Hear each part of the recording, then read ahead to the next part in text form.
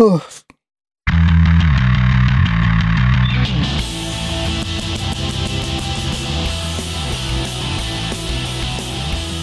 going to leave that yawn on the intro, John. I was in my head. I was going, at least I made it in time before the music started.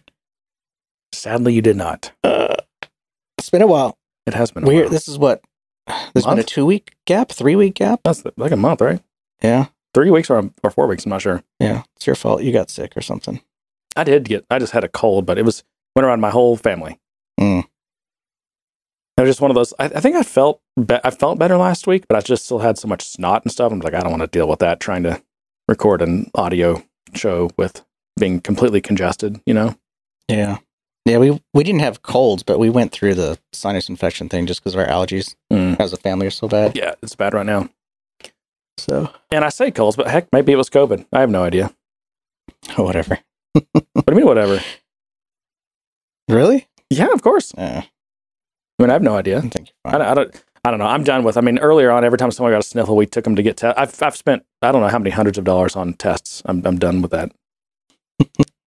Yeah, there's a period of time where you would kind of chime in and say, I got to go take one of my kids to get a test. Yep. So, no more.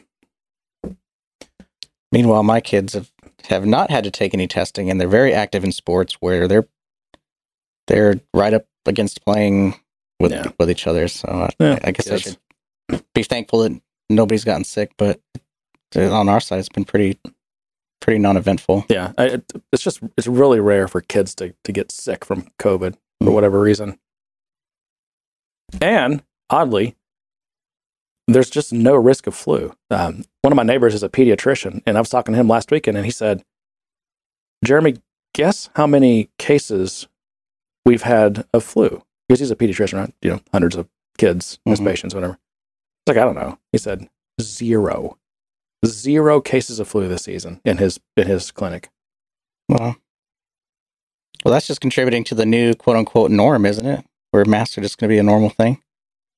Oh, apparently so. Because all these government and medical leaders that have been, double vaccinated and still wear double masks. I don't understand that. But I guess it's masks forever. Show title, John. I don't mind masks for personal safety and things like that. I think not having a stigma around flu season for people who want to wear a mask, I think that's a good thing. Yeah. I'm not a fan of of mandates though. I'd rather it be a choice. I thought you liked going on mandates. I don't know. No, I'm not a fan of mandates. You said every time we have a date you like it. I don't know. That's different. Okay. I'm not going to go forward with that one. I have a feeling I'm going to have a really hard time talking, so I apologize for my stuttering and mumbling because low energy. We're used to energy today. That's what people come to expect out of this show: low energy and lack of professionalism. That's okay. That's fine. It's our show, right? It is our show. Since we're talking about masks, can I start off with something that was sent to us by a friend of the show, Shell Black? Yeah. Because I don't know where he gets the money for this stuff, but will.i.am is launching another techie product. But this time it's a mask that's got apparently like some kind of headphone thing built into it, and it's got this cyberpunk style, and it's retailing for like $300, and it's just insane. Yeah, who keeps funding him? Do they not look at his track record before they decide to fund him? So, I mean, there's a couple of things to be shocked about there. One, that he's still getting funding to kind of launch these kind of crazy ideas. But two, a $300 mask? Who's buying this? The future is now with a new face mask. I mean, really? Does he? I mean, this kind of thing indicates that we will be masked forever, right? Well, because a whole industry's been created around it. So, of course. It doesn't say who's backing him. I wonder if he got his friend Mark Benioff to back him. I'm sure there's some kind of incubator thing going on there. Yeah. I don't know. Oh, that's interesting. I will not be buying one of those. I'm pretty sure of that. Oh crap! I already pre-ordered one for you. I said I wouldn't buy one. I didn't say you wouldn't buy one. Although, based on the way it looks, I wouldn't wear one either. Yeah, it's a bit out there. I still like our Good Day Sir panty masks. Those are Yeah, we still have those. Yeah, I have one somewhere. I I have don't a know where I bunch put it. of I opened it and I don't know where it is, but They're panties, aren't they? I mean, they're smooth and silky. They certainly feel good. I don't know how they don't seem like they protect anything. Well, So think about it. That's when you'd have to double mask. Think about it. You got people like Victoria's Secret that sit around and going, okay, we normally make nice silky soft underwear, but people are sitting at home and they stopped buying business clothes. They probably stopped buying new underwear. So what are we gonna do with these factories all these like silk clothing factories that we have? Let's make masks. So that basically they are panty masks, I bet. I think there's a flaw in your logic, by the way. Okay. I think people are buying more underwear because they used to wear pants, and the pants would prevent the rubbing of the underwear and ruining them. And now everyone's just wearing underwear. Oh, just raw underwear. Yeah, it's like business on the top and I don't know, couch potato on the bottom. Yeah. Okay. That's a good point. Yeah. People are having to go through a lot more underwear. That's my opinion. Yeah. Well, we're back to doing a Google Doc here. What do you think of this? I'm sure it'll work out better. It just feels like a lot of work, but it's not. I don't know. It's the psychological aspect of it. See, I do this anyway, but I just do it in an Evernote, and I thought, I do too. Okay. That's why mine looks formatted the way it does, because that's kind of, I pulled it from my notes. Okay. So. Yeah. I don't know. Mine are more organized than yours. So. I just feel like it would give us, you and I each wouldn't be so blindsided by topics, and we could, not that we're going to, but if we wanted to, we could do some prep. I used to try to prep, John, but life's not allowing that these days. Yeah, life gets busy, doesn't it? In fact, to the point that like I actually I felt myself getting some anxiety about recording again, because it's like it's one of those things where it's hard to find the time, and then also certainly I don't feel like I'm going to be prepared, and this is not going to be like hey, they've been gone for a month. Can you imagine how great the show is going to be? It's like, no, no, that's not how this works. Lower expectations, right? But in my mind, I'm like, I feel like I have expectations for myself because we haven't recorded a show in a month, so it needs to be a good one. But I still don't have anything prepared. I don't, You've got quite a bit on here. There's stuff prepared. Just like, we had a lot of overlap on news, though, but the news is not that great. None of the stuff is that great. That's the thing. My stuff is good. Okay. Well, what should we do? So, okay, my thought was we throw the topics on here, and then we could just collaboratively, like whenever, if you want to move something up or down or whatever, and then maybe the things towards the bottom, some of that stuff you'll just not get to. But I kind of like when we can converse and I can say, oh, let me tangent to that. Yeah. Because it kind of flows, I think. That works too. Well, let's just start at the top.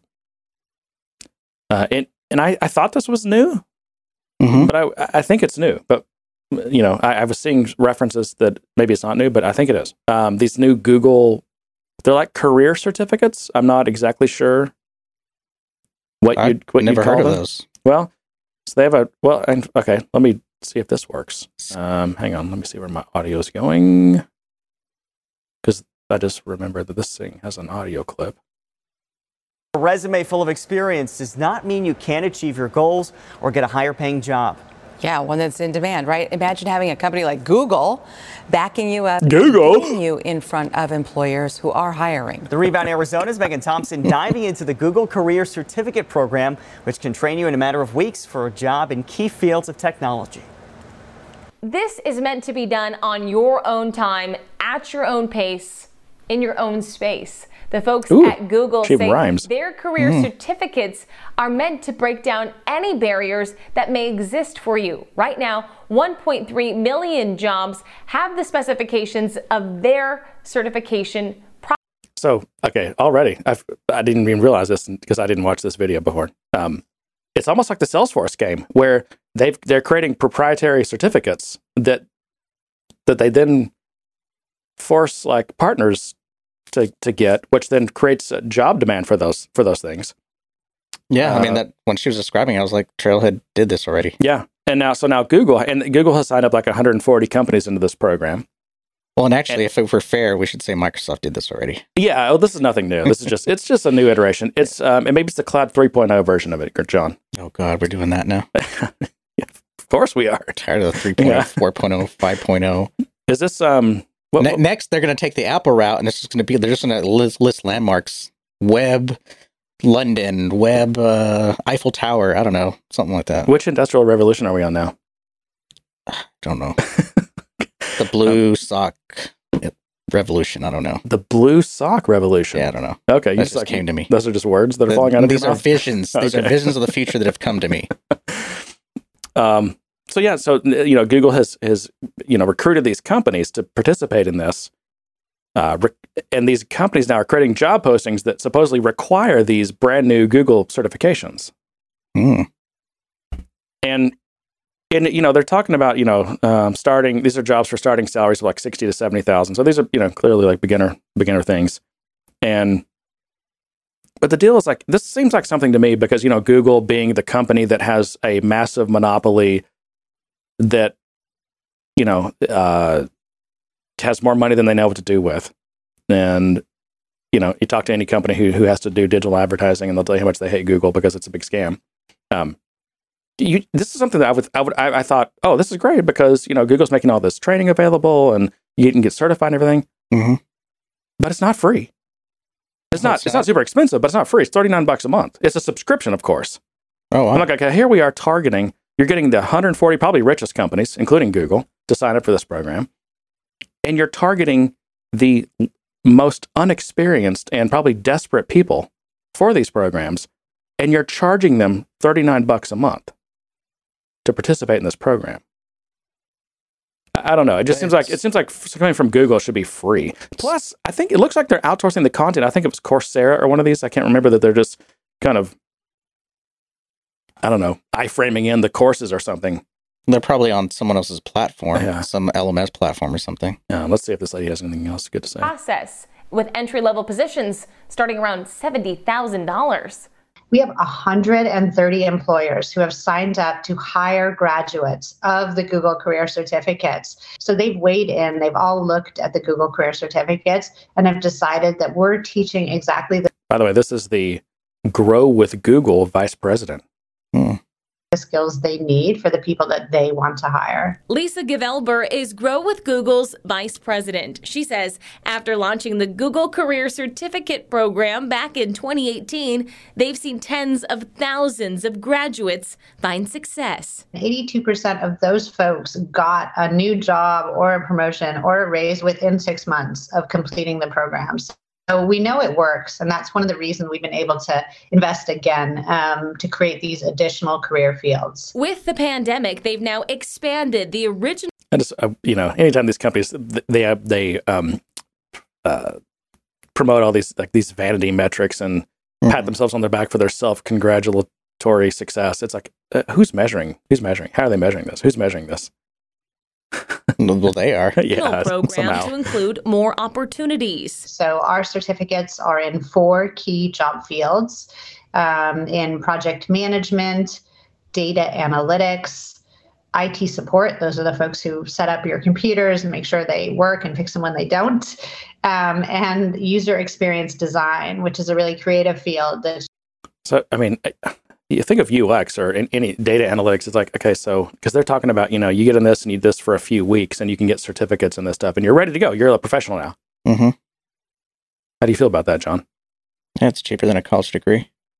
Well, that's for sure. I'm just like, do you think that people can actually get qualified to? I think they can if it's fresh in their memory. I think one of the disadvantages to a lot of these programs out here that try to teach you some new skill is that without experience and repetition, you just lose it. You just atrophy.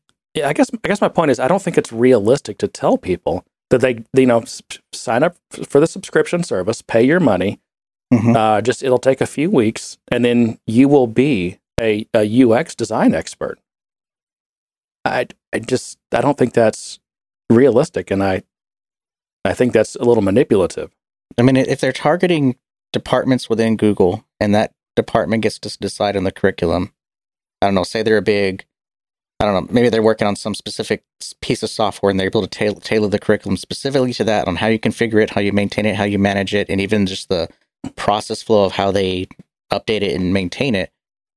I mean, that's much better than just hiring someone and having to have them sit there and train on the job. I mean, they're almost getting people to pay to train themselves for the new job.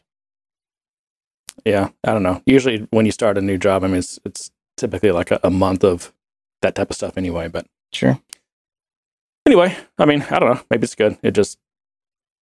I'm just trying to be somewhat positive on the idea, but I mean, I haven't seen the curriculum. I don't really know what it's trying to teach you or what the target is. It seemed like, based on what she said, that they touted how internal departments were excited about this and they were looking for people to have those certificates. I mean, I don't know if that was top down pushed and said, hey, you better hire X number with certificates or what. But well, and isn't that ironic coming from Google and what they're known for in terms of how hard it is to get a job there and the interview process? I mean, historically, it was like they're famous. They're famous. Yeah. I mean, they're the poster child for incredibly difficult to get a job at and just brutal.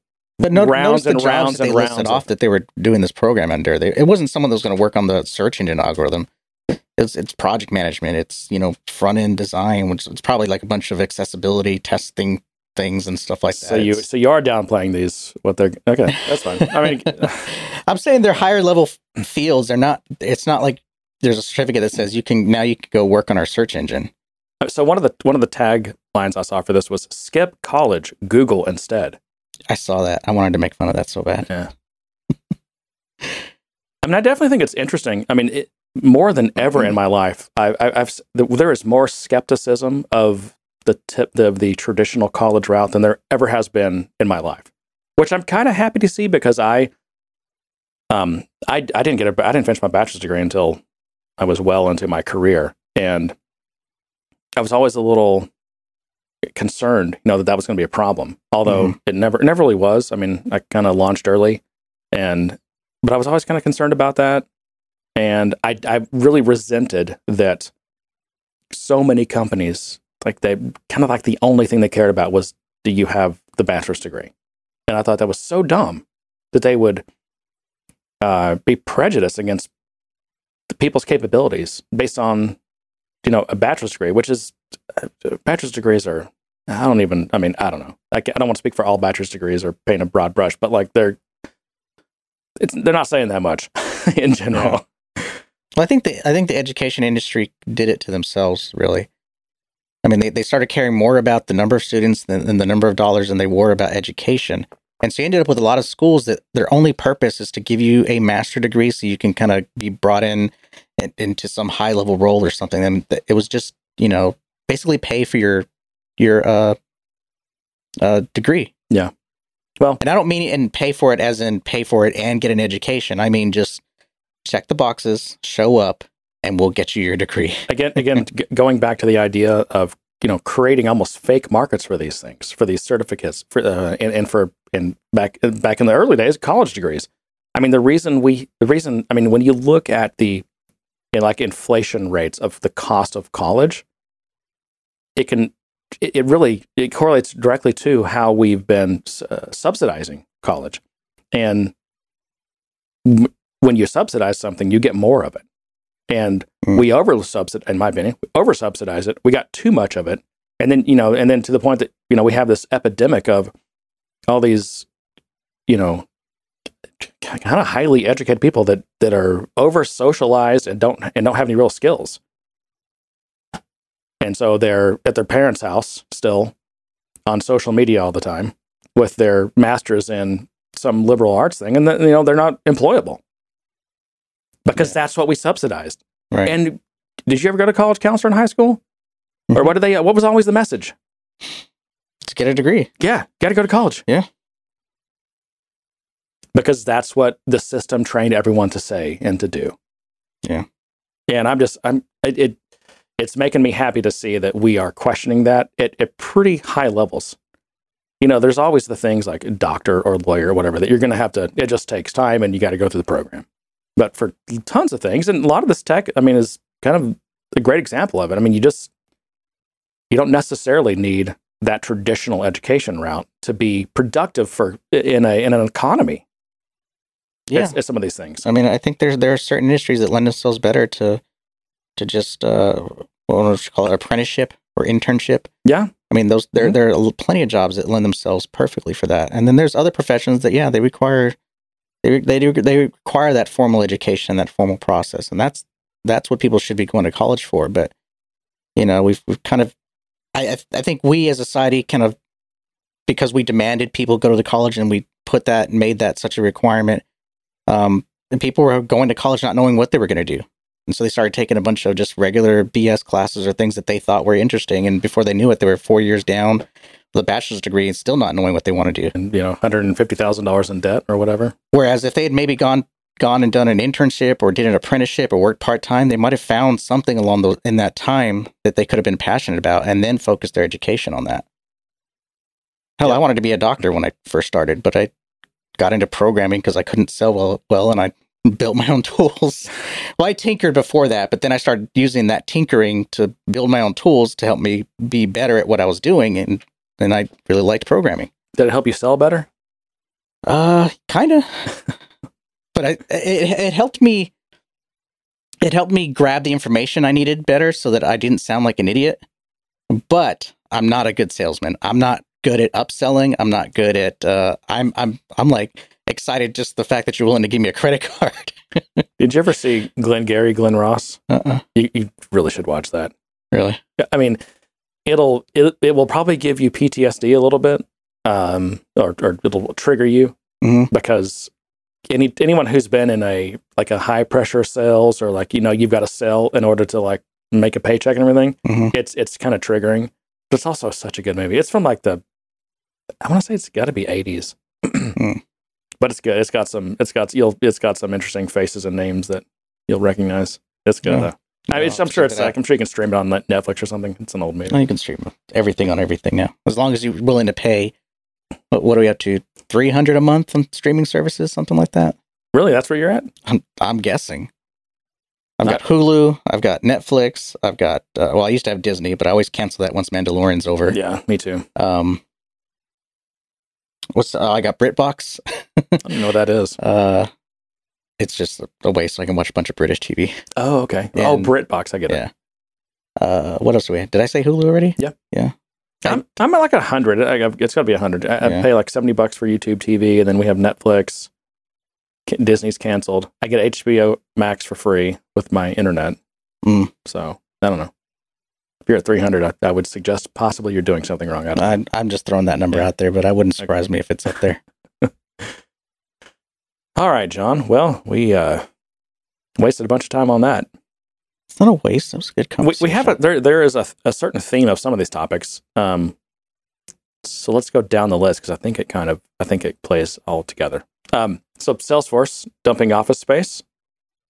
I don't know if you've read any of those articles or not, or just because some of it was overlapped with what I have, and it was mainly the stuff I was seeing wasn't necessarily that they were dumping office space, just they were letting leases expire, but they're keeping some of the. They were using the words cancel. They were canceling leases.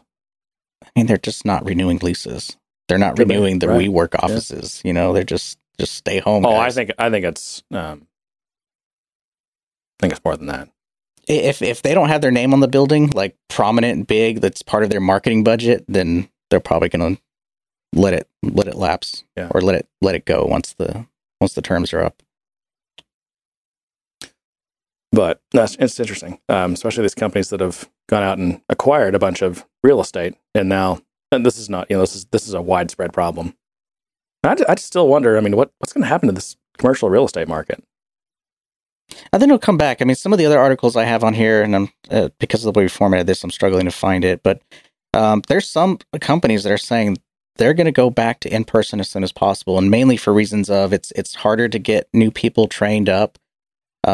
The morale of people is really low, not only because they're just kind of in silos doing their work, but there's no interaction. The people's ability to kind of work towards some kind of promotion is more difficult because they're not able to interact with their higher management. They're not able to kind of inject themselves easily into things to try to, move their career forward. So it's just this very isolated thing where this is what you do and this is what you do in your own little bubble. And it's really hard to reach out of that. Yeah. In related news, so Salesforce says they will open their San Francisco tower in May, which is coming up in 2 weeks. But but employees can still work from home. That's good if they want to. Again, I think we were talking about that earlier, though. Like, can you really work from home? You know, is it good for your career if you work from home? I think it is. That for some of the salespeople, it is. Salespeople, Salesforce people. Oh, having watched these poor individuals forced to work at a WeWork and sit in those stupid phone booths all day because they were on the phone all day. I think those people are really happy to be at their home office. I wonder that's interesting though, for areas where Salesforce doesn't have an office and they just have a contract at one of these co-working places. Mm-hmm. I mean, do these people, are they required to go into the co-working space every day? Or can they not? Are they just going there because, you know, their kids are at home and they need that quiet phone booth? I mean, it seemed like a normal thing. All those people were there, and I'd walk by, and I'd see the same faces in those booths. I mean, that's what they'd be there for hours. That's what Sarah did, and she paid for that privilege. She was doing it before COVID. Well, I did a co-work office too, and because my call schedule, I did end up sitting in that booth, and I could not stand it. I hated it because those booths are not comfortable. They're not meant for you to sit there and lounge all day. They don't have good ventilation. No, the WeWork booths are really bad. So I mean, it's horrible. It's torture. Yeah. But they also, so skipping down here, another thing that came out was that, this says it has video. Hang on a second. Let's see what that is. It's the most prominent feature of the San Francisco skyline, and now we're learning the giant Salesforce Tower will reopen in May. The cloud software company says it will gradually refill its 1.4 million square feet of space with employees, but in order to return, they'll have to volunteer to do it, and they're going to have to prove they've been fully vaccinated. And that's where the debate begins. One could argue that there's actually an ethical obligation to require employees to be vaccinated. What? The question nobody is ready to answer, can companies require you to get the shot to return to the office? Most say it's a legal question, still too early to answer. We can't really institute this until everybody's had a fair chance to get the vaccine. So until we can ensure that everybody's had an opportunity to access it. Already, companies like Facebook, Intel, and Cisco have announced that returning employees will not have to be vaccinated, but all are strongly encouraging employees to do so. At San Francisco's Fast, some employees are already back in-house. A vaccine is not required at this time. They also say it's too early to force employees to do something not everyone has access to. The rollout for the vaccine has obviously been taking some time to reach everyone. And so we just want to make sure that before we make that official policy, that our employees have that ability to be vaccinated. Labor lawyers tell us companies can require employees to get vaccinated, with some exceptions. They also say we won't likely see that happen, at least for the next several months, until everyone gets a chance to get their shots. I wonder which labor attorneys they're referring to, because most of the reading I've done this says it's definitely an open question. This is not resolved yet whether companies can require vaccines, especially non-FDA approved vaccines. Yeah. I don't like that requirement I at all. didn't figure you would. And what difference does it make from what they're doing now? Because they're saying it's not required now and they're letting people in. So what's the difference between now and a month from now? I don't know. Is it just an exertion of control and power? What's the point of it? I mean, the weird thing is to me, okay, so people who are, particularly vulnerable to like a COVID illness, I mean, they can, you can get a vaccine. You can get the vaccination. A lot of people who don't have any comorbidities, they're not old or whatever, they're going to choose not to get the vaccine because they just have basically zero risk of getting, and seriously sick. Mm-hmm. So they'd rather just not do it. It's not FDA approved, whatever. The people have their reasons. And so, yeah, it's kind of weird that it would be required, given that the people who are concerned, they can get the vaccine, and that's their choice. So that the unvaccinated, you can't, because before the vaccine, the thing was, well, you might be healthy and, not in the in the profile for being at risk for COVID, but you could still give it to someone else who is. That's why, I didn't see my dad for a year. Yeah, same here. But my dad has the vaccine now because he chose to get the vaccine because he's at risk. Mm-hmm. So I don't have to get the vaccine now because he's not going to get sick. Right? So again, people who want the vaccine so they don't get sick, because if they're they're at risk, they can do that.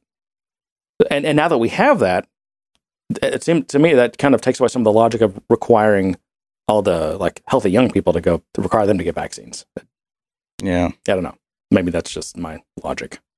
No, I mean, I follow that logic. The other thing is, these companies, they don't want to create an environment where, what if people start getting sick from work? That could be a liability as well, or just, certainly problematic. So maybe they're just trying to avoid that. We don't want to be known for the office where everyone got sick from. So you all get your vaccines. Yeah, I don't know if this is a mitigating lawsuit strategy or if this is a different kind of strategy. I don't know what side of the coin they're playing on. I think this is without a doubt. This is uncharted waters. Yeah, legally. So we just don't know yet. But I don't know. And the way our legal system works, it'll take someone suing their employer and then going through the court systems to find out what's going to happen, what they're going to, or some congressional action to be very clear about what the rule is. Yeah. Anyway, do we have any more techie stuff, John, that we should get to, or why don't you take the reins for a while since I've been? Well, since we're talking about people working from home, I came across this recommendation of a new video sharing tool, and I haven't used it. I'm curious if anyone else has used it. It's called, I guess, Around or See You Around. What is it called? I think it's just called Around. Around, but I hadn't heard of it. But I looked at it. It looks great. Of course. I'd like to get someone's opinion who's actually used it. But one of the things I really like about it is that the video itself has, I'm going to use the word AI because that's what they say it is. But basically, there's an algorithm that tracks your face. Yeah. So that it can keep your face in the center of the image. It also shrinks the, the focus or masks everything around you except for your face. So you end up in these little bubbles. So everyone that's on the video conference call, it has little bubbles for their faces. And one of the nice things about that is as you're moving around and things like that, it's tracking that and keeping your face center. But also your background isn't a distraction, which it can be. And I love their website because it shows one of the viral videos of some businessman having a meeting and then their kid just walking in behind them type thing. And so it kind of would avoid some of that. But from a technology perspective, at least based on their marketing, they've also spent a lot of time with the tech, meaning they're saying that the three of us, or me and you, could be in the same room on the same call, both with our laptops and both of us with our microphones on, and it would not interfere with the signal. We wouldn't get this weird echo. We wouldn't get any of that. It would just process it correctly. Yeah. That's the way, Zoom has that, Skype has that. They all have that to some degree. Some work better than others. It's it's an algorithm. Of course, they say theirs is AI. But, of course, yeah, it's all AI, right? But yeah, I think some of the features are interesting, and I'd like to see companies shooting up. Basically saying there's a demand. Zoom is the big thing, and they've got it covered. But there's no reason other people can't come in with new ideas and new features to try to take them on. Yeah, I don't know. I feel like Zoom was a pretty good leap forward compared to what we had at the time. But I don't know. They're now the entrenched player, and they've got their, what's the mode called that businesses get in where they have a cash cow to protect, and so they don't innovate. It's more about protecting the cash cow than it is innovating. Yeah. Seems like that's where Zoom is at this point in their life cycle. Yeah, I think right now most of their resources is being spent on just keeping the network up. To be honest, I don't know if there's a lot of money for innovating right now. Could be. Although, man, I gotta tell you, they've done a pretty good job of that. Yeah, but it's not easy. In fact, that's another one of my articles that we can talk about is the fact that there's such a demand for CPUs and processors and chips in general because the demand has been so high. I first got into some of these articles, some of these news things because a lot of the circles that I follow, building high-end PCs for gaming and things like that, it's really hard to get graphics cards. And for the longest time, we've all been blaming the Bitcoin miners for that stuff. Oh, yeah. But there's new information coming out saying that, it's not the Bitcoin markers. It's the fact that so many people are having to move to remote working. Companies have invested more in purchasing new equipment for those people, new laptops. So where someone before would be sitting at a desk on a desktop, now they were issued a laptop and they're at home. You also have cloud service providers, people like Apple and Google and Zoom and everyone else who are running data centers that are buying more equipment because their network systems are being taxed. They need more hardware. So all of that's contributing. And the fact that there's only a handful of manufacturers that develop a lot of these kind of low-level chips before they get value added into other markets, that it's put a strain on it. That the COVID was a minimal impact compared to how much the demand is. And it's going to take us a year or two to get out of that demand cycle. I think for general computer stuff, that's probably true. But were you talking about like high-end graphics cards? High-end graphics cards, but even just CPUs in general. So being able to plug in a new blade into a server room somewhere, it's tough to get. I thought you were kind of making a connection between like your gaming graphics card and... No, that's what got me into the news cycle of it. And then that's when you dig in deeper and you start getting deeper into the news, you find out how strained the ecosystem on the hardware front is right now. Yeah. No, I think the PC makers did well during this, right? Yeah, they're doing well, but the problem is they're running out of supply. Yeah, well, and not only because increased demand, but also probably because some of these factories and the whole supply chain was disrupted over the past year. Yeah, and that was the interesting part, is that did have an impact. I'm not saying it didn't, but the reports are that while that did have an impact, it's minimal compared to the demand curve spiking, in terms of just trying to meet that demand. Yeah. Well, so related to that, since we're talking about Zoom, is this, if we can go to this, Salesforce lays out its Cloud 3.0 strategy. 3.0 strategy. So so Mark Benioff dropped this term Cloud 3.0 a while back, right? Or at least a few months ago. I think we've talked about it before. I stopped listening whenever they say cloud something or industrial revolution. Well, also, when they come out with version numbers for these things, I'm just like, I don't know. I feel like I'm going to wait till Cloud 5.0 until it gets good, Yeah. Maybe till patch 3, maybe we'll have namespaces by then, by Cloud 5.0. Something like that. But as best I can tell from what I've read here, is the Cloud 3.0 basically has 3 main pillars to it. I guess one of them is they have something called, or it's a next generation of Sales Cloud 360. Now, I'm glad we have a new generation of Sales Cloud 360, John. But what the hell is Sales Cloud 360 to begin with? It was just what they had today. Okay, right? I guess with some Heroku in the middle to kind of let it all talk together. I don't know. I'm not Heroku. MuleSoft. Oh, MuleSoft. Yeah. Well, that was Customer 360. I know that was a thing, and that was with the I don't know, ID management stuff or identity, or I'm not sure. Still not clear on that. But anyway, so no, I think one of the 3 things is this Hyperforce, which I think we talked about before too. Sounds familiar. I've since forgotten it. I think it's just what Salesforce calls their Kubernetes initiative. They can basically just they can spin up a pod anywhere. It's awesome. Yeah, I mean, I guess to me that solves your internal problems. I don't see. Can I just run that? That's not locally for local development. I don't know. Well, it's just funny because now that Salesforce is on Cloud 3.0, they're going to use actual cloud technology. So that's good to know. Second one was meetings. Have you looked at this? Salesforce it's called Meetings, capital M. It's a product. It's their video meeting. What happened to Anywhere? What was it? I don't know. It was called Anywhere, right? Yeah, that wasn't that an acquisition from forever ago. But that's what that was for. Maybe so. Collaboration and video and maybe this is a Slack thing they got, because I know Slack they were working on video, and they have video. I guess they have calls. I know. Has Slack officially been acquired? No.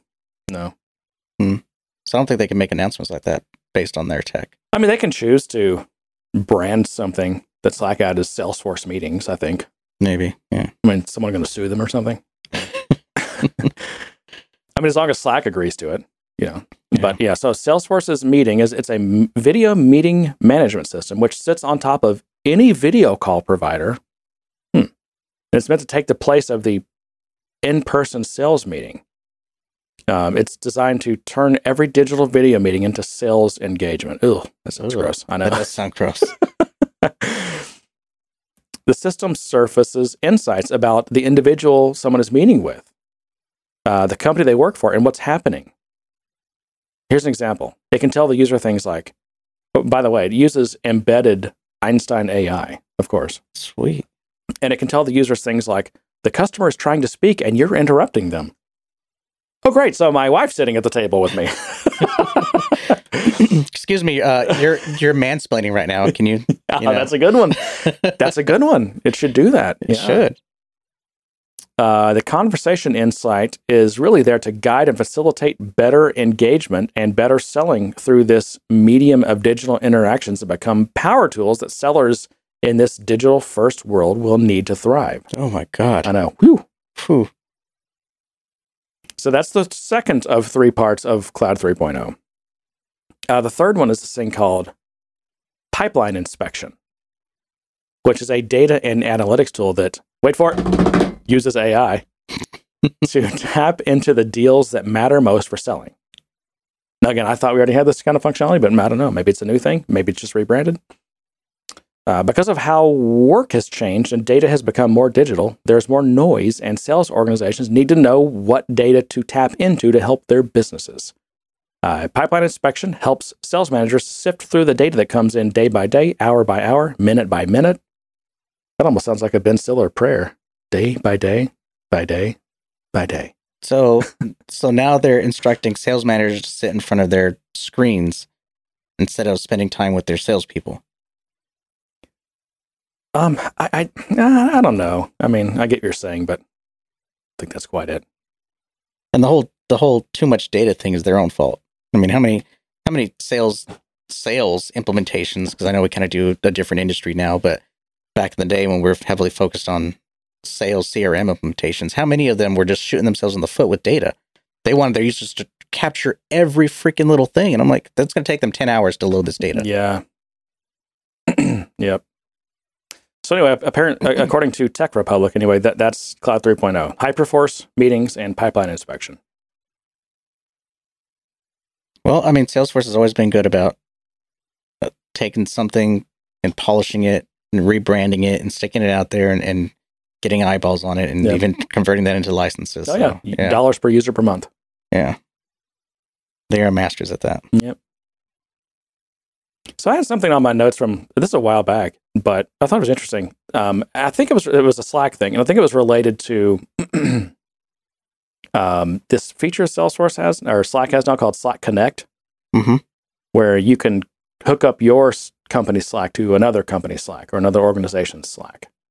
And so you can have like shared channels in between different organizations. We use that with Salesforce.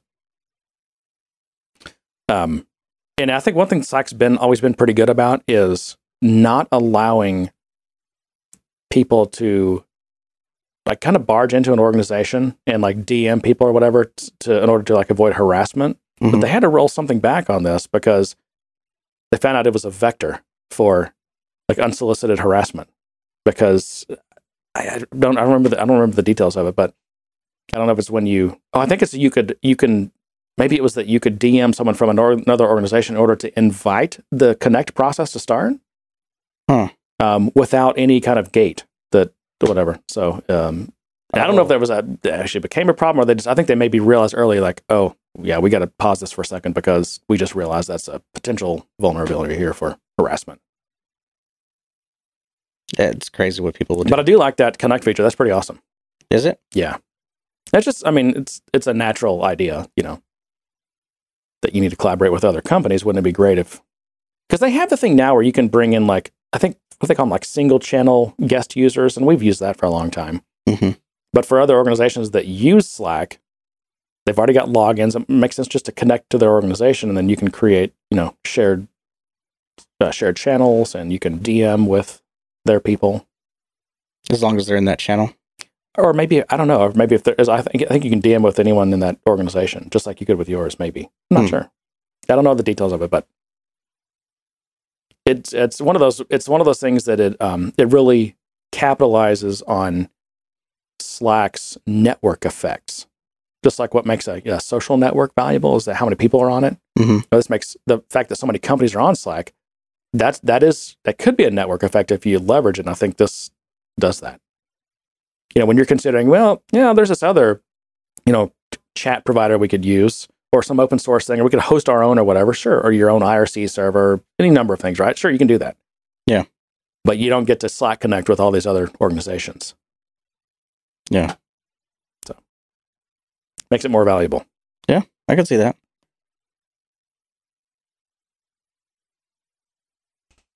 Oh, John. So I was I'll do one of mine. Okay. We'll trade back and forth. I don't make you do all the talking. I learned a new trick, and this was something I learned in.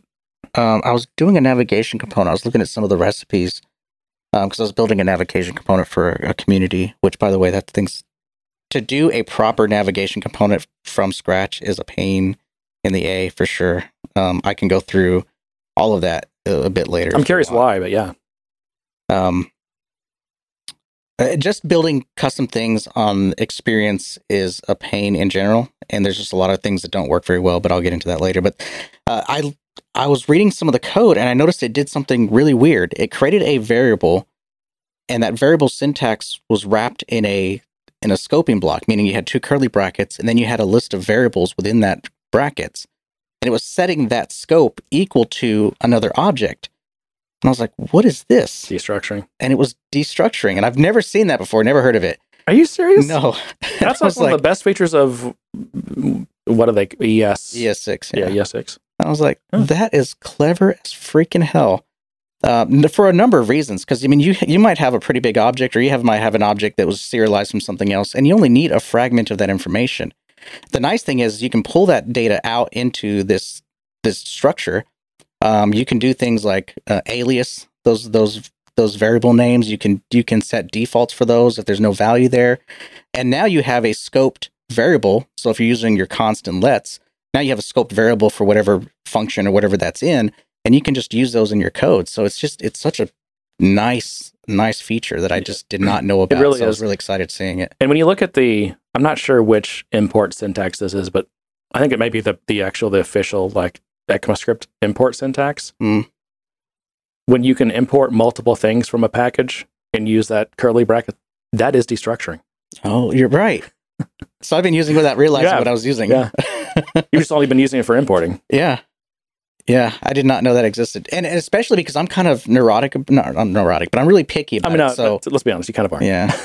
So I'm working with controller methods from Apex. I usually have to pass back a JSON structure, and because I have this variable that came from a serialized Apex command, it's not aware of what those properties are, and so my linter in my IDE starts flagging all these variables like, I don't know where this came from. This is not a good variable. You just have to learn to ignore that. And so you either learn how to ignore it, or you do what I do, which is create a bunch of local scoped variables.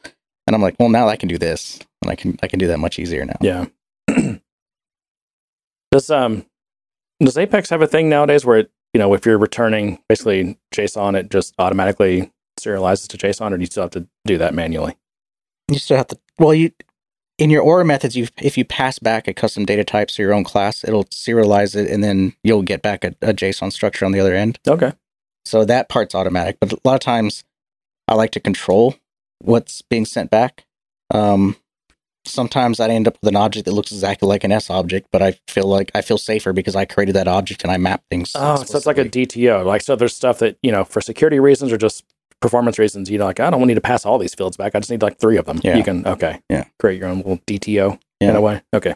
But that's the intent, but sometimes it ends up I end up mapping so many things. I'm like, oh crap, I should have just passed the S object back. Yeah. But sometimes I'm down that rabbit hole. I'm like, well, I've already tied everything to this. I see the policy a lot of times that I think it's a pretty good policy. And it kind of depends on what language you're in, but you basically never let your domain objects out of the domain. If they're going to leave, if you had a request come into the service layer, you send that into your domain, it does stuff and returns you, back to the service layer, it's going to return domain knowledge. But then that service layer, which is kind of like this is security, but also like anti-corruption and everything else. Mm-hmm. It then takes those and translates them to basically DTOs, which are safe to send and receive in and out of the service layer. Yeah, to the clients. The other thing I like about it is that the other reason I do that is why I build we'll just say DTO, is that the casing matters to me. So when that data structure goes to my JavaScript, I don't want a bunch of properties that are proper cased. I want them to be camel cased. Or a bunch of underscores. Yeah.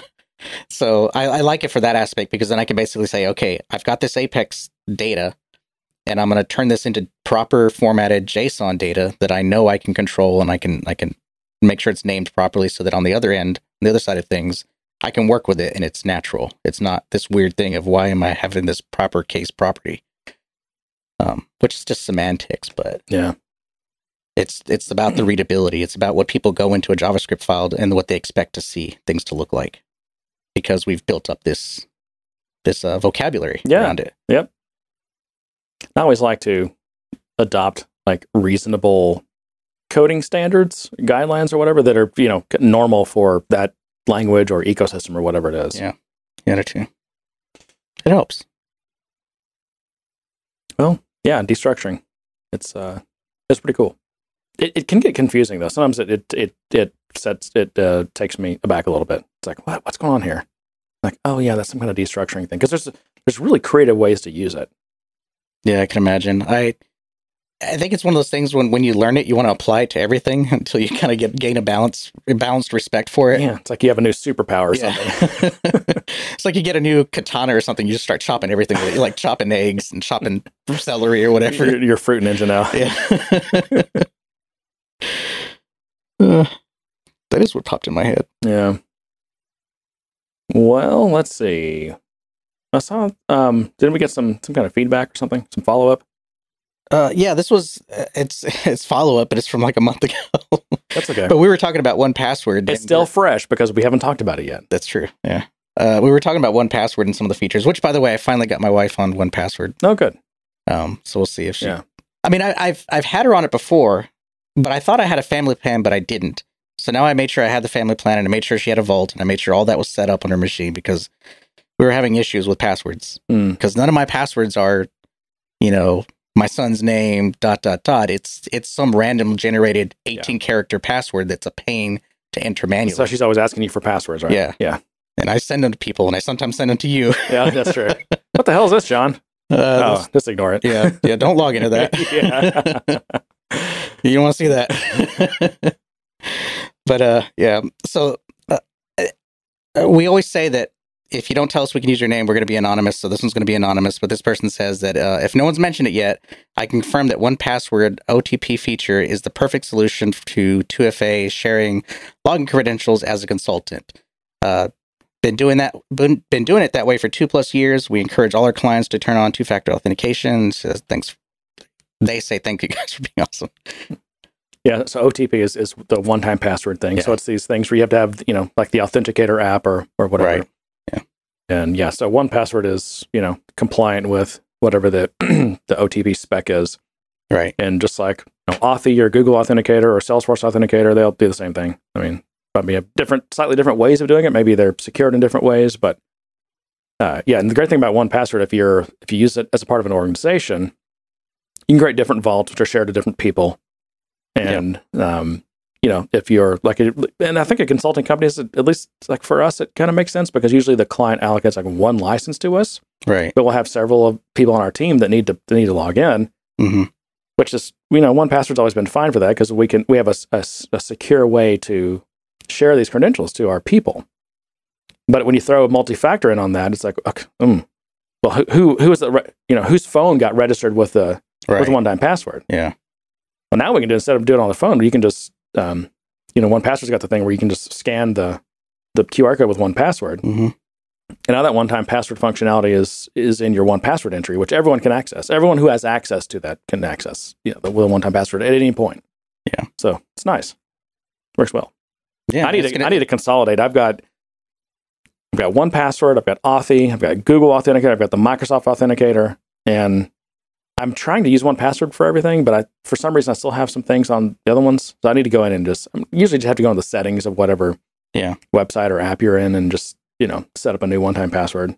Yeah, I'm using the Salesforce Authenticator, Authy, and actually I'm not using 1Password for any of that, surprisingly. Interesting. I tried to use, so I had a client that I think I can't remember. No, it was, I'm pretty sure it was Azure's, that I had to get in and log in to my Azure account with them and set up multi-factor to get their VPN to work. And so I'm in there, and when it got to the point of setting up the one-time password, normally you just, you would, this thing said, open up the Microsoft Authenticator app and scan this QR code. And I thought, oh, no problem. I'll just use 1Password because this is a standard. This is not some proprietary thing. And any compliant app should be able to do this. And I scanned the QR code with 1Password, and it said, we don't support that format. 1Password said that. Wouldn't scan in the QR code. So I had to, so I installed Microsoft Authenticator just for that. So now I've added to my list of one-time password apps that I have to use. I'm doing a bad job of consolidating. Well, that's not your fault, though. No, it's not. I tried. Yeah. But usually, it seems like 1Password works for almost all of them. I don't know if Microsoft's doing something proprietary or if they've got some proprietary extension to the one-time password spec. They just might have thought they had a better way of doing it. But even if you do have a better way of doing it... I thought we were in the era of the new Microsoft, John. We are. We really are. I had to refresh, not had to, but I like to watch a lot of kind of vintage things about vintage software and vintage software releases and stuff like that. And through that, I'd forgotten so much of the crap that Microsoft did to other companies. Bad stuff? Yeah. Oh, it was just bad. their practices and the way they would strong arm people. And it was just like literal mafia type stuff. Oh, yeah. I worked at a company where we had to deal with that. Yeah. It was terrible. What about the fact that they basically just tried to ruin the web? They tried to ruin the open web. Yeah. Well, that gives me a good segue into this other thing I had here, which is, I don't know if we talked about this, but Microsoft is now producing their own build of the OpenJDK. Okay. And I thought, well, here we are, Well, that makes sense. They have their F# square in the circle here. Right? Is that still a thing? Is F# still a thing? Oh, absolutely. Yeah. Are you thinking of J++?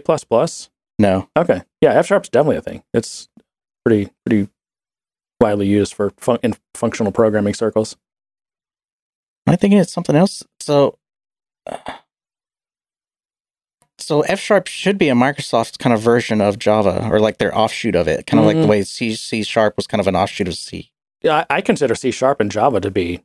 C# was a pretty much a rip of Java. Yeah, but I thought F# was like another version of that. It was just another language that came out around the same time that I just didn't have time to learn, and I didn't really spend much time. Yeah, it's definitely. It's more. If I had to equate it to something in the Java space, maybe Scala. That's probably not fair. Yeah. Yeah. So Microsoft decided they needed to have their own build of OpenJDK, and I'm like, well, why would that be? We already have. There's OpenJDK itself and adopt OpenJDK, but there's Azul has one and Amazon has their own and Amazon and of course Oracle and I think IBM, and there's a lot of different free to use builds of OpenJDK out there that all pass the TCK, and I've switched back and forth and I've experimented with using different ones and I've never had a problem, which is kind of amazing. Yeah. But they're all pulling from the same source code. Some of them, like Azul, they're kind of famous for performance improvements. So I think they're definitely a fork of OpenJDK, but they're constantly merging back in any changes from the official OpenJDK into their project. So it's always compliant and up to date. Yeah. But when Amazon, I think there's called Corretto. They've had that for a while now, but supposedly the reason that they have that was because for all the Java workloads that run on AWS machines, they needed a JDK that they could really tweak, and test that they knew worked really well on their platform, which kind of makes sense. I mean, I guess. I don't know why the standard JDKs wouldn't work well. I'd never had a problem running Oracle JDKs hotspot on Amazon hardware. Mm-hmm. But what's funny, though, is because Corretto comes with all the AMIs nowadays. I just use it. It works fine. I mean, they all seem to work fine. I've never noticed a difference between any of them.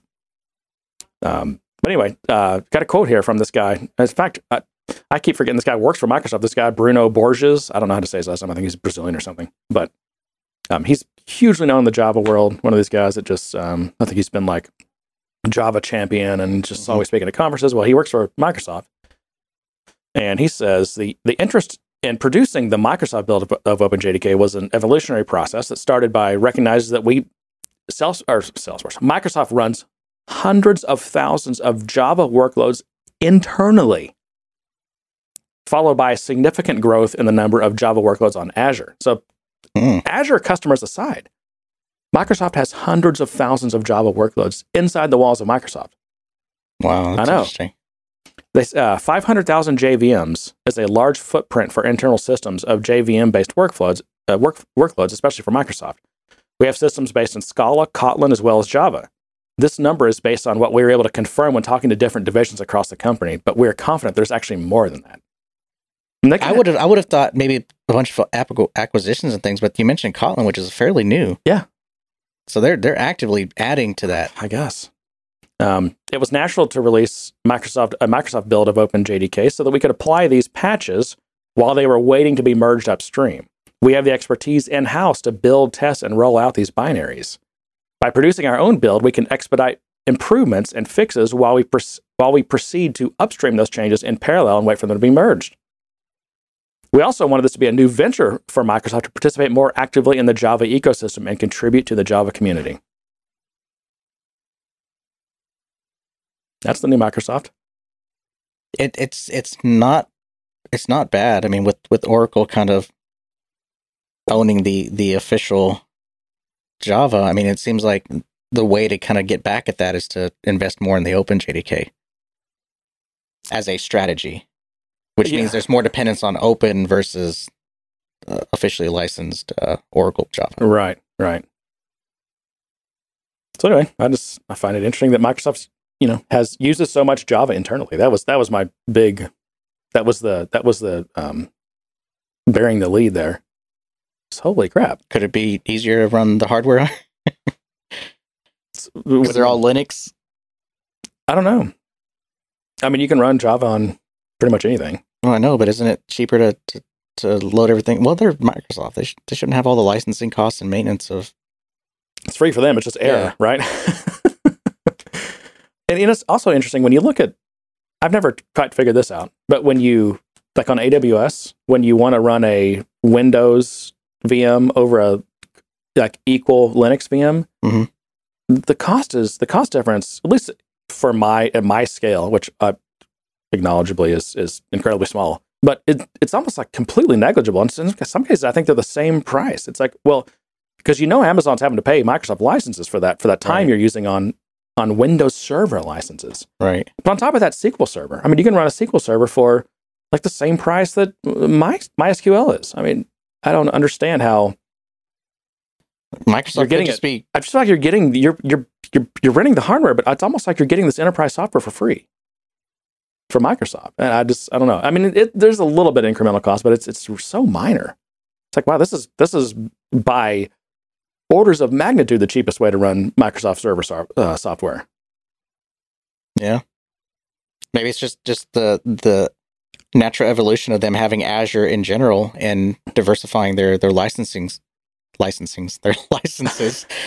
This might be a word. Which Amazon is able to take advantage of as well. Yeah. Whereas before, there probably wasn't no such thing as some kind of virtual CPU rate limited license structure, and maybe they do have something like that does make it a little more accessible to those type of things. I think this also highlights why it was important for Microsoft to get in the infrastructure game, because it's just clear that that's where so many of the dollars are going. The IT spend is going to go is infrastructure. Yeah, and if you're not in that game, then the Oracles, the AWSs, the Googles. I mean, so much of your customers' money is going to be going to them and not you, even though you're not supposed to be a hardware company. I mean, Microsoft, except with some exceptions, right? Gaming and some other stuff, keyboard and mouse, Oh yeah, those were wins. They're generally not a hardware company.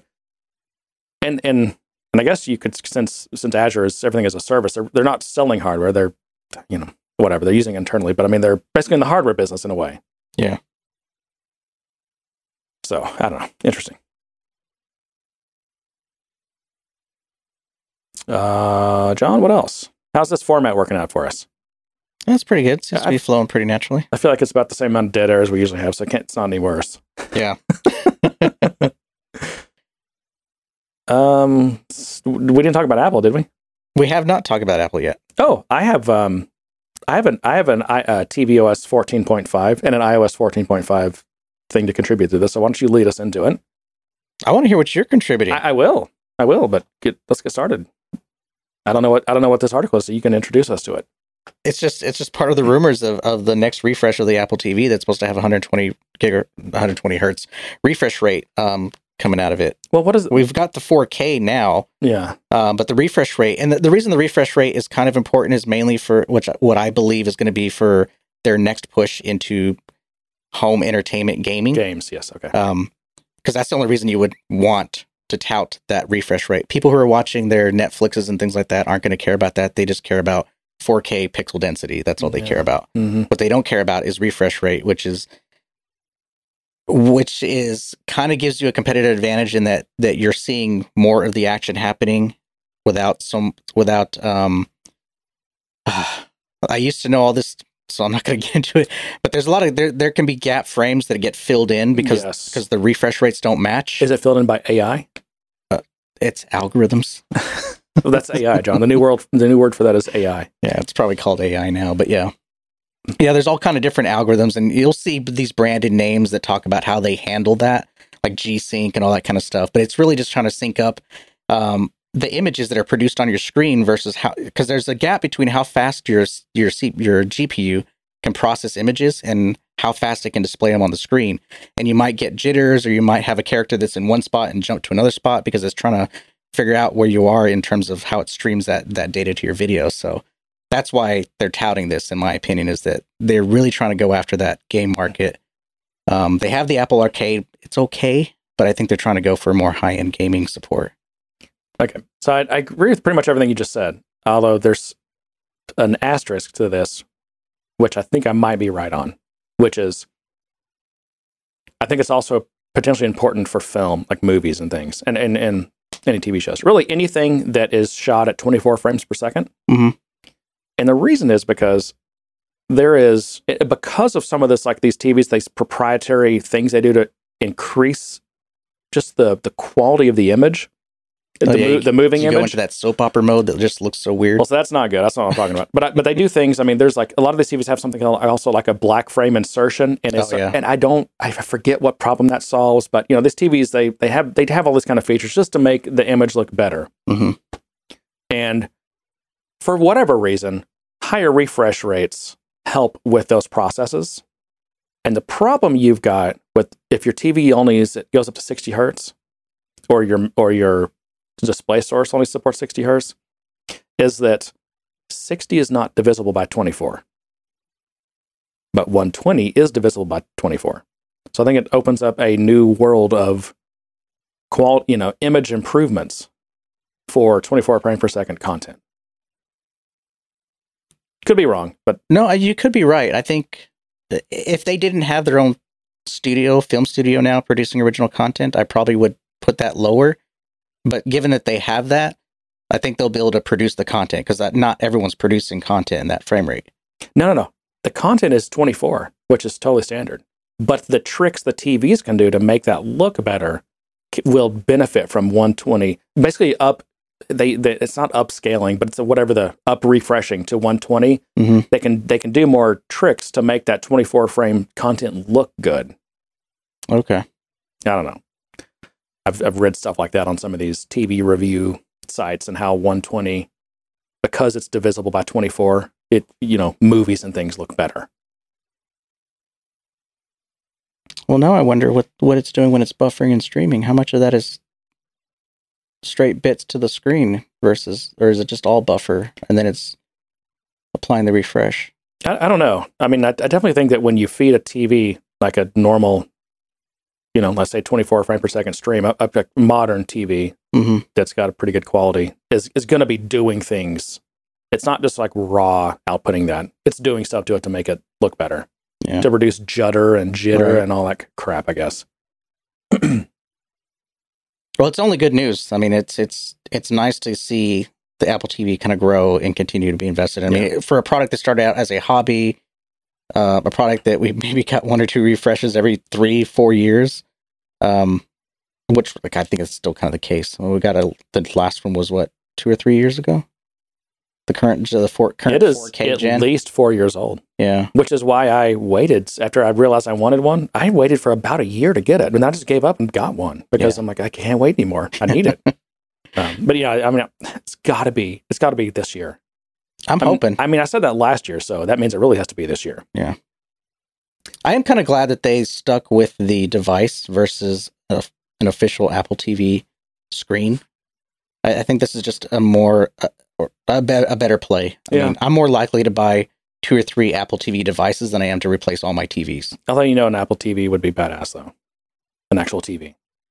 Probably, but would I be able to afford it? No. That doesn't mean it wouldn't be badass.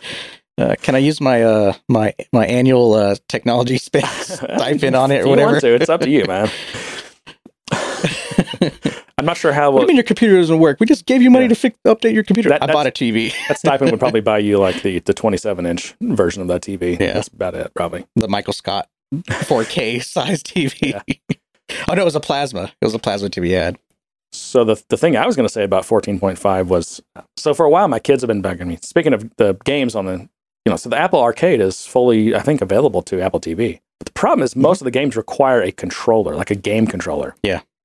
And so you either have to buy, like the PlayStation one works, the Xbox one works, and there's also these, Apple created a standard called MFI, which I think stands for Made for iOS, which also applies to TV, and it's some kind of wireless or it could be a wired version of it too, controller interface that if the controller implements, can communicate with iOS. It can work with iOS and tvOS.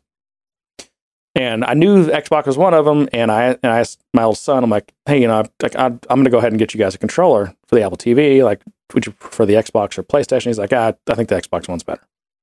I said, okay, so I'll get that. So I bought, whatever the newest, and it's really they only have really one. It's the Xbox Series X wireless or something like that. That's and of course you can get 80 different colors of it, but it's pretty much just one controller. They don't sell the the Xbox. They called it the Xbox One controller, which is the previous generation. Right. I think if you want those, you got to buy them used.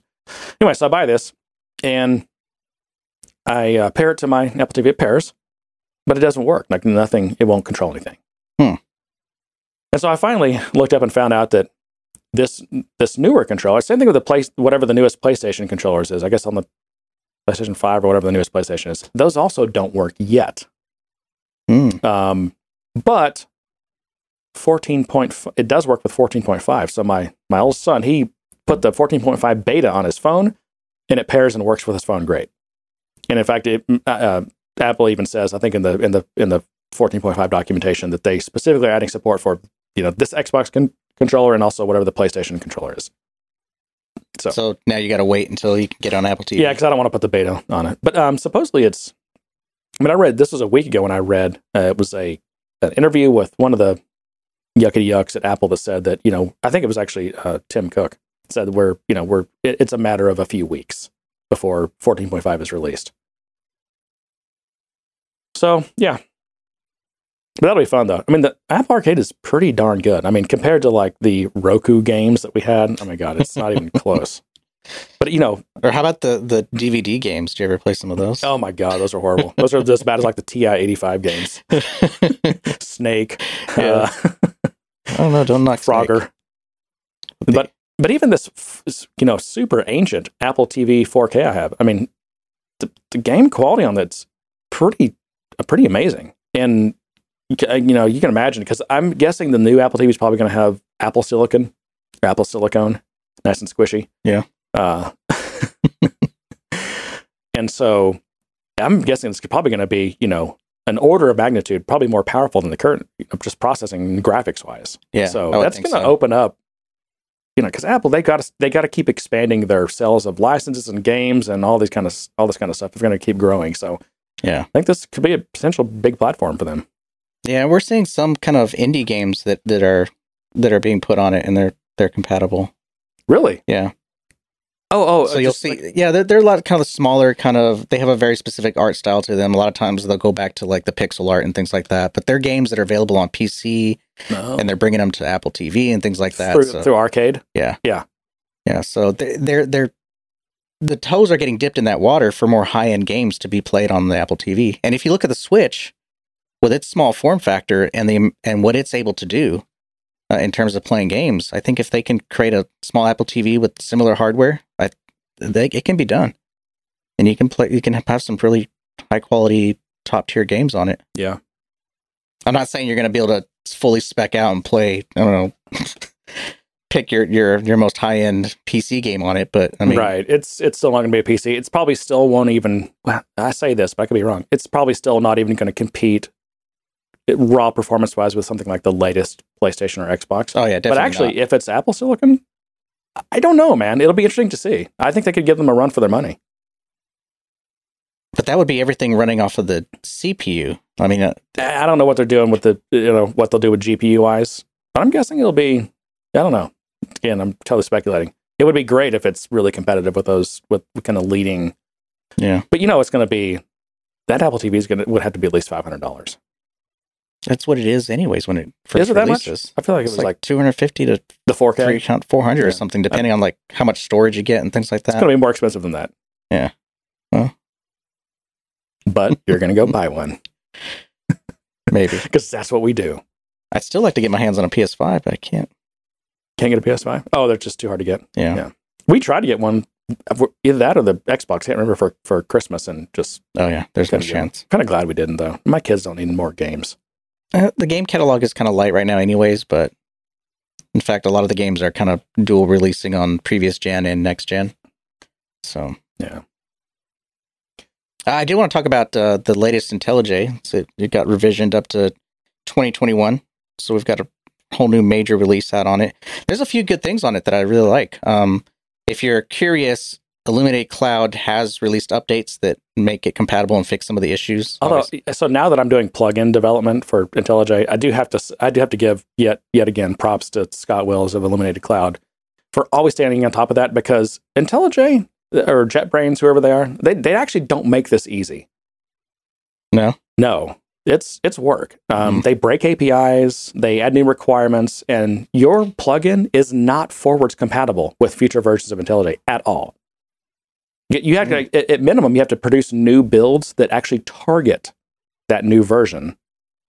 And as a part of that, I think you also, of course, they do have API changes, so you have to update all your plugin code to use for their API changes.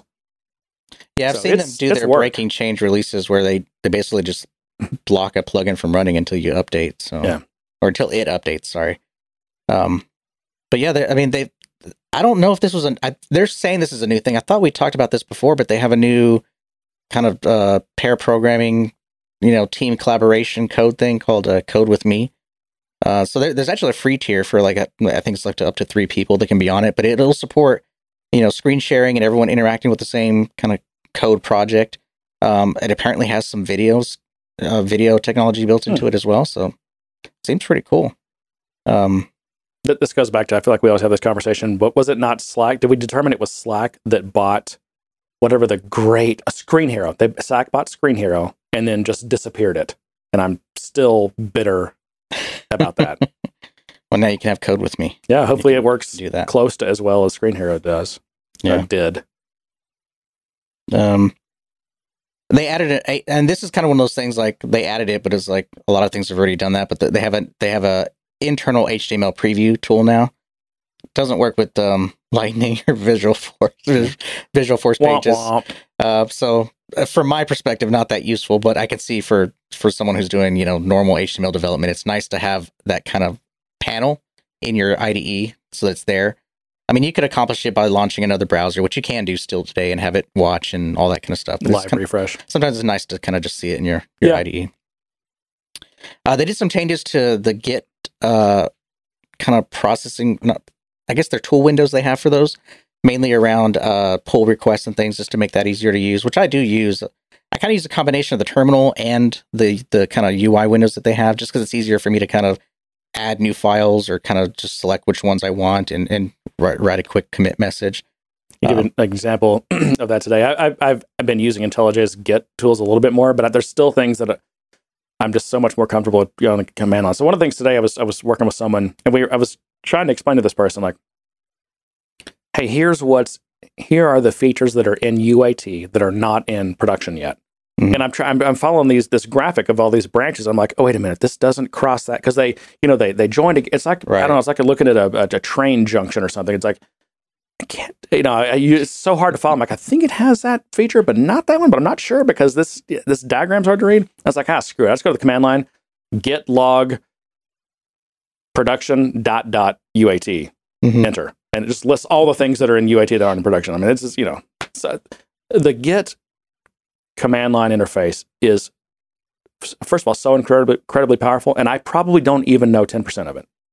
Oh yeah, for sure. Yeah. It's too powerful. I barely use 1% of it. In fact, I'm going to start a campaign to reduce the power of that thing. It's too powerful. I can't handle it.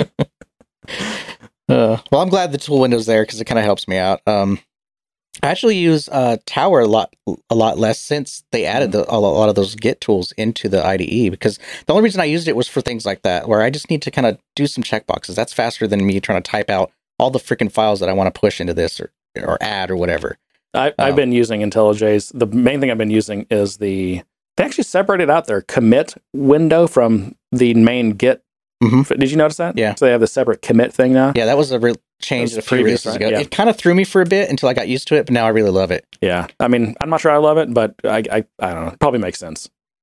But no, I use that now just because it's just so easy to kind of cherry pick the files you want to commit. And then I also do the commit and push at the same time. Oh, yeah, I've been using that. I didn't use the commit and push for a while. I was like, oh, I don't know if I want to do that yet. Then I was like, I'm committing. Especially on the repositories. Do anyways, because I'll do a commit and I'll be like terminal commit. Like, yeah. Well, I'm doing it anyways. Yeah. So I don't really do much pull requesting, so I haven't seen their UI for that. Yeah, I want to do more of it, but I mean, it's just me. So unless I do a pull request to myself, it's not.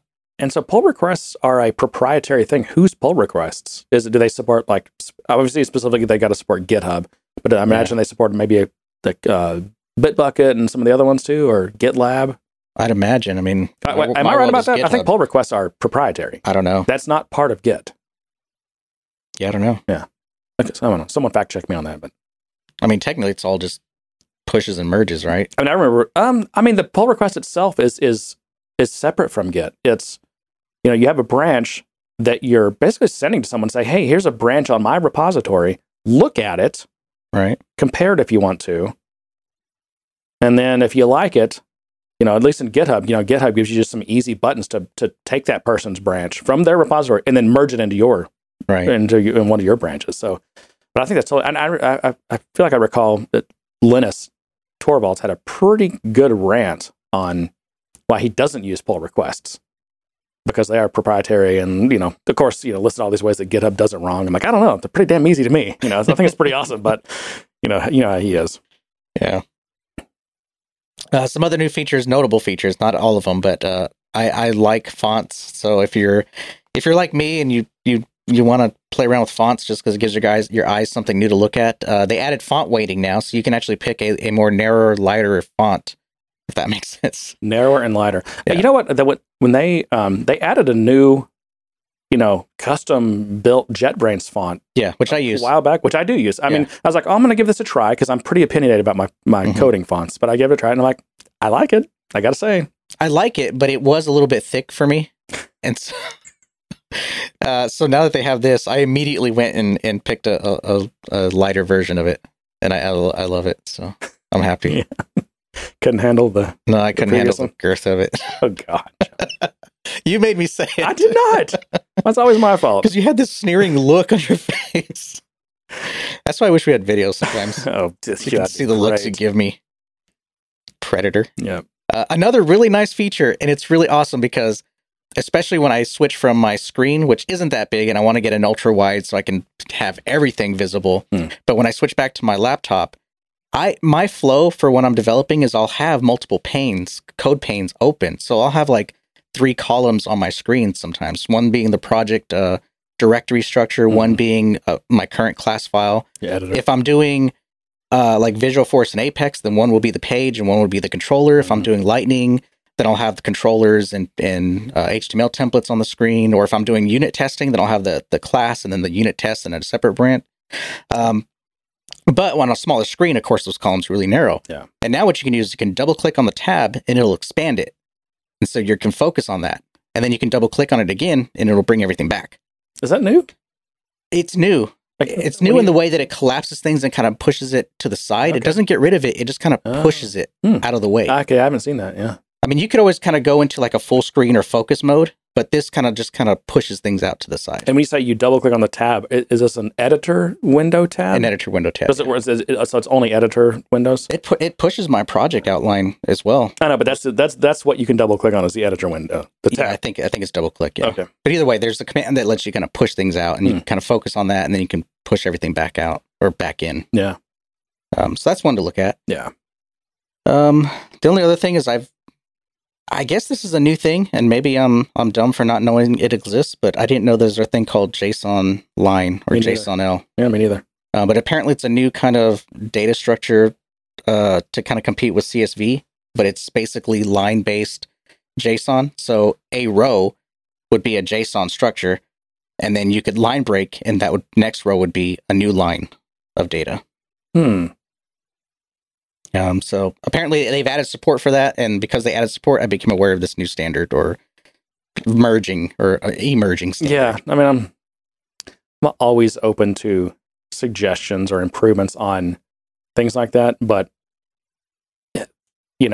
XML didn't change this, JSON didn't change this. CSV is the intermediary. That's when you have to exchange data between disparate systems. It is CSV. That is the common denominator that everything can support. It's a text file with commas. Yeah, and there's an RFC also just to make sure that everyone knows like how to escape, how to escape things and all this stuff. And pretty much everything is. I mean, unless your tool really sucks, it's compliant with that RFC. Yeah, that RFC is pretty detailed. You got an RFC for your CSV? Yeah, I remember me and another developer, we built a pretty compliant CSV reader. I think it was for Apex or for Salesforce. No, it wasn't. It was a .NET thing. But we built it to be full spec. It's a little tricky because it has to be stateful. Yeah, there was a lot to it. Yeah. I mean, we started thinking it was going to be easy. We just had to escape a bunch of commas and single quotes and things. Yeah, you can't regex. You can't do a replace. Yeah. None of that works. It has to be a stateful parser. Yeah. So that thing ended up being a beast, but I'm glad I don't have to do that. I'll let other people do that. I think I'm reaching the end of my topics here. Well, I'm reaching the end of my energy. Yeah, me too. I'm kind of losing my voice. I'm trying to make sure there's nothing else I wanted to get into here really quick. In terms of news, I mean, there really hasn't been much news. It just kind of sucks these days. The IntelliJ kind of collaborative kind of tool you were talking about, whatever that's called. I forget. Code with Me. Mm-hmm. You said it's like free. There's like a limited amount. Is it totally free if you have the paid version of IntelliJ, or is it still like an add-on service? It's an add-on service. Okay. So you have to add it on, and I think you have to install something as well, which gives you that kind of interface for the sharing and for the invites and things like that. I would say you and I should try it out, but we don't work on the same things. We don't. I mean, there are times you have me look at stuff, but that's true. It's just a Zoom, and we do the same thing. Yeah. So, but I mean, with the way things have turned out, there's going to be an influx of these type of tools, and I don't know. It's just time will tell either how well they'll be received or how good they'll actually work. Not from the tool works, but from do we really get something out of it? Yeah. Like, is it really productive for us to work this way type thing? Yep. I mean, I've always liked the idea of pair programming, and you do small stints where you're like, hey, look at this, and you kind of explain your code, and through the process of explaining it, you kind of self-realize what your issue is. But I'm curious to see how it works if you have true pair programming with two people sitting there working and doing that. Yeah, I mean, the idea is it needs to be better than the analog pair programming, which is when you go to switch pairs, someone steps away from the keyboard and mouse and someone else sits down with the keyboard and mouse, and you just switch chairs. Take turns. Can I just swap chairs? I don't want to feel their warm butt chair. I think you can swap. I think that's allowed. Okay. I don't know. I have to go ask Kent Beck, but I believe it's allowed. Good. All right, John. Well, let's wrap it up then. Did we get to our community stuff? Oh, we had that third age of trigger frameworks, but that's probably a rat hole at this point. Yeah, I think that turns out to be a rat hole because we could talk about trigger frameworks and I have a lot of opinions on it.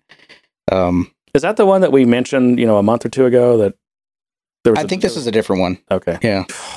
I think part of my reasoning for bringing this up is there's a plethora of trigger frameworks coming out. Can we not just pick the best one and just crown it and go with it?